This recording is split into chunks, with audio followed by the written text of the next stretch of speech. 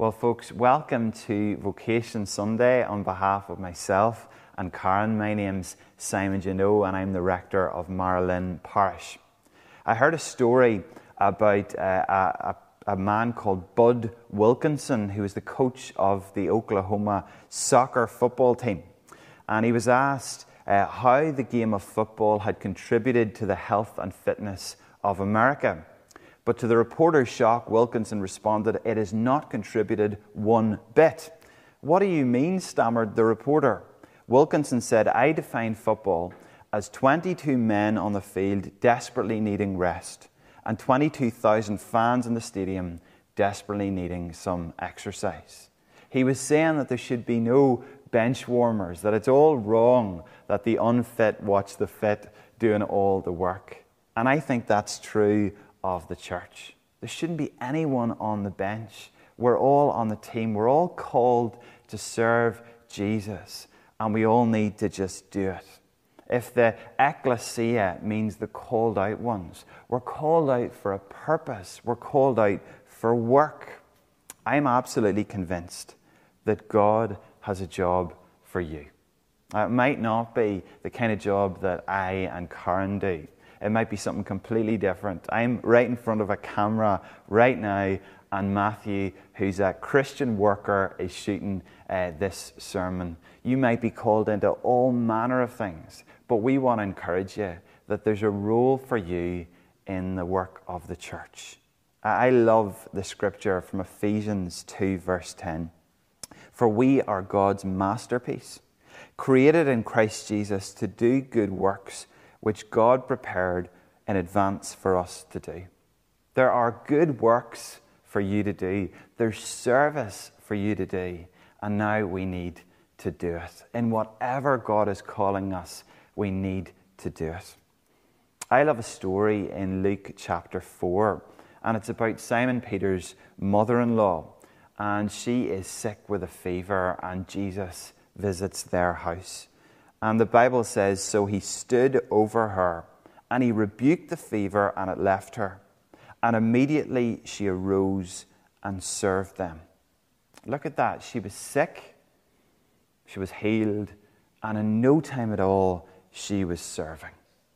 One of my parishioners, Bishop Ken Clark, that's not everybody can say that, he talks about we're in the SAS. We're either saved and stuck, or we're saved and serving. Here we see a lady who moves from sick to saved to serving in 10 seconds flat. I want to encourage you that you're called not to be stuck, but to serve. I'm sure for many people listening this morning, Romans 12 is one of your favourite passages, and it's certainly one of my favourites. It begins, "I appeal to you, therefore, brothers and sisters, by the mercies of God, to present your bodies as a living sacrifice." It says, therefore, I appeal to you, I urge you. What is it therefore? Why does it say therefore? Because there's been lots of theology in the first 11 chapters of Romans. And then it switches, therefore, do something. You know, it's in view of God's mercy. I'm standing right in front of a cross here. We're living in view of what God has done for us, in view of what Jesus has done for us. Are we not moved to serve in response? I love the hymn that says, "Love so amazing, so divine, demands my soul, my life, my all." There's a demand. Therefore, we've got to do something. Our creeds that we say on a Sunday morning need to lead us to deeds that we do. Our faith has to manifest itself in good works. Our salvation should lead to serving. I love a story, and this might be a wee dodgy one. I hope Bishop David's not cross, but it's the pastor of a congregation that's very stuck in their ways. And he threatens that he's going to switch the communion wine for prune juice. And when asked why he would dare entertain such a thought, he said, "If the Holy Spirit won't move you, maybe the prune juice will." We live in view of God's mercy. Therefore, we've got to do something. Therefore, this has to move us. And not just move us emotionally, but move us practically into service. On this Vocation Sunday, let's think, therefore, in view of God's mercy, what will I do? What am I being called to do? You see, it moves on to say, it says, to present your bodies as a living sacrifice. We're being asked to put ourselves on the altar of God. You know, in the Old Testament, the response in the life of faith was to make sacrifice of something else. But under the new covenant, we're called to be living sacrifices, to put ourselves, as a spiritual act of worship, to put ourselves on the altar. But someone once said the problem with a living sacrifice is it keeps on getting up off the altar. Here's the question. In your life, is it my will or is it thy will? Is it my preferences and decisions and everything that has to suit me? Or is it the calling to do something for him? I love what Mother Teresa said, that she wanted to do something beautiful for Jesus. Do you want to do something beautiful for Jesus? Maybe in your church there's no Sunday school. Well, maybe God is calling you today to be the person who says, it's not about my preferences and my comfort on a Sunday morning. I'm going to serve, therefore, in view of God's mercy. I'm going to offer myself. Or maybe one of those other 7 things that Karen shared with us this morning. Evangelism, ordained local ministry, whatever it might be. Maybe you're being called to offer yourself as a living sacrifice on the altar for God. I love a story about a preacher called Dr. Scroggie. And Dr. Scroggie, which I hope I'm pronouncing right, was speaking at the Keswick Convention in England. And on one occasion, he was approached by a young woman who had been stirred by this message on the Lordship of Christ. And walking up to Dr. Scroggie at the close of the service, she said, I want Jesus to be Lord of my life, but I'm afraid God will send me overseas as a missionary, and I really don't want to go. And Dr. Scroggie opened up the Bible to Acts chapter 10.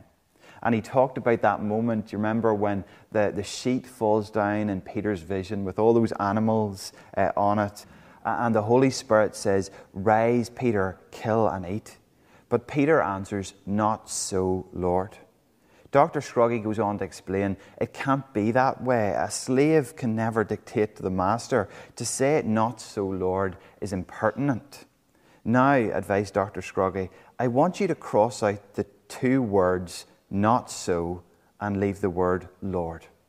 Or else cross out the word Lord and leave the not so. He handed her his pencil and quietly walked away. For some time she struggled, and then he returned, and looking over her shoulder, he saw a tear-stained page of her Bible. The words not so were crossed out, and with a glad light in her eyes, she repeatedly affirmed, Lord, Lord, Lord.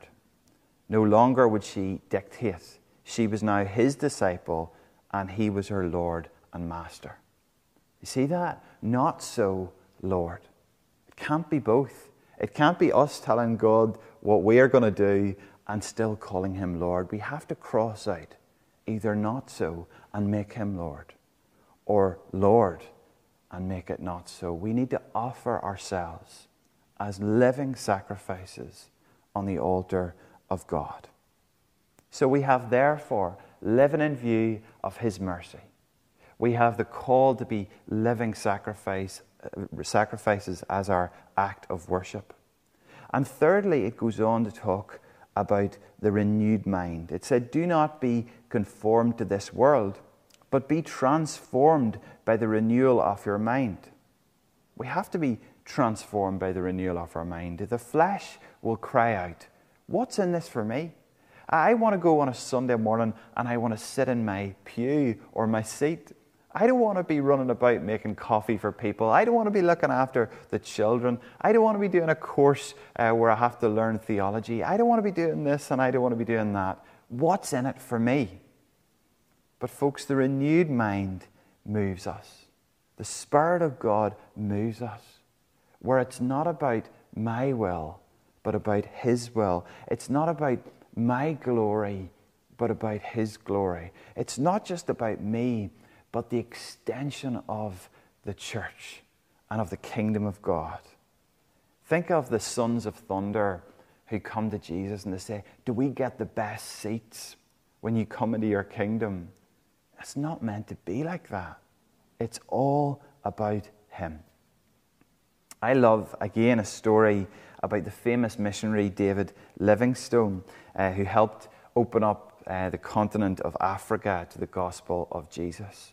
He was a trained and a very talented doctor, and he had great prospects of a big career before entering the mission field. But his brother was also a doctor. When David Livingstone informed his brother of his intentions, his brother was confused and almost ridiculed him. He said, I don't want that kind of life. I want to make a name for myself. Well, today, David Livingstone's brother is mentioned in Encyclopedia Britannica as being David Livingstone's brother. That's all it says about him. But David Livingstone has 16 paragraphs describing his life and his work. See, David Livingstone never wanted to make a name for himself, but yet God made him great in His kingdom. And can I encourage you, as we offer ourselves as living sacrifices, the renewed mind says, not for my glory, but for Jesus' glory. And if you want to know your place and your purpose, put your eyes on the cross and think of what you will do to make His name famous. We've talked about the therefore, living in view of God's mercy.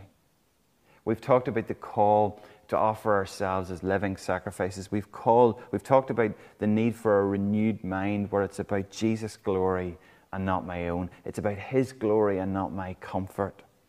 And finally, it goes on to talk about the body of Christ.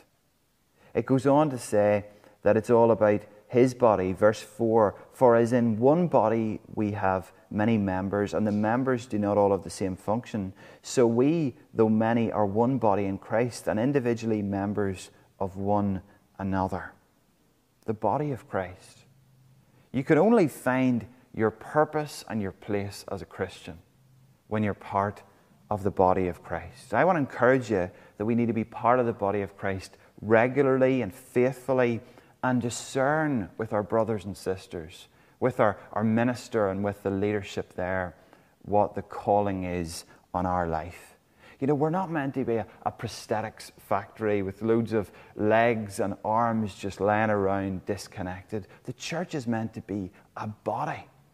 And the body can only work if the hand's doing what the hand's supposed to be doing, and the nose is doing what the nose is supposed to be doing, and the eyes what they're supposed to be doing. We all need to work together. And in that environment of all working together, of all seeking the kingdom as one body, we'll find our place.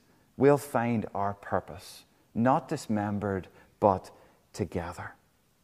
You know, the word for gifts is linked strongly to the word for grace. And it's beautiful to know, isn't it, that God will not only gift us, but grace us for the task. I love what the famous Billy Graham says. He says, the will of God will not take us where the grace of God cannot sustain us.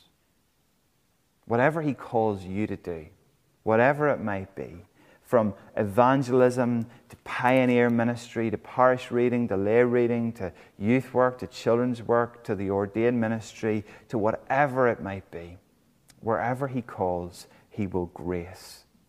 Wherever His will calls you, His grace will sustain you. You know, I'm nearly finished sharing this morning. We've thought about the therefore, and about our response, our being moved to service by what Jesus has done for us. We've talked about the call to be living sacrifices. We've talked about the need for a renewed mind and for belonging to the body of Christ as we figure out what exactly God is calling us to do. But maybe there's some people here who think, there are lots of reasons why they're not good enough to serve God. Lots of reasons why they're not good enough to do either lay ministry roles or ordained ministry roles. Can I encourage you?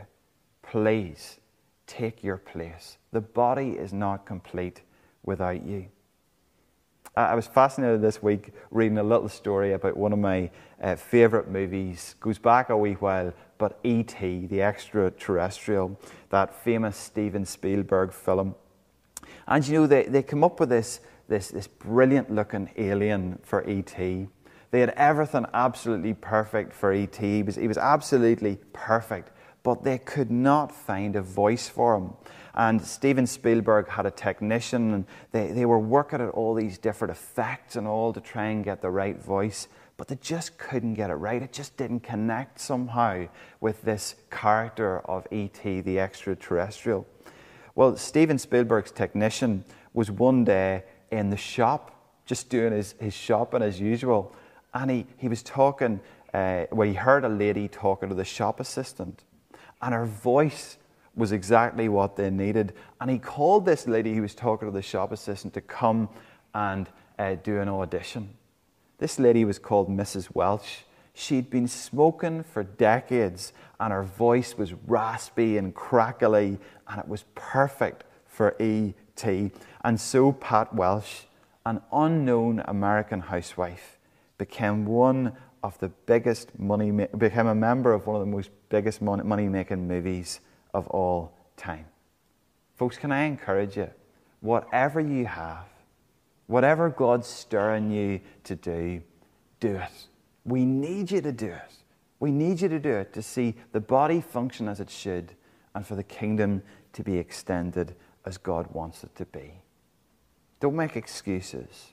Make a move and serve the Lord. I love the scripture from Ephesians 5:14. Awake, O sleeper, rise from the dead, and Christ will shine on you. And he'll not only shine on you if you awaken and do what you're called to do, he'll shine through you also. Let me pray as we close.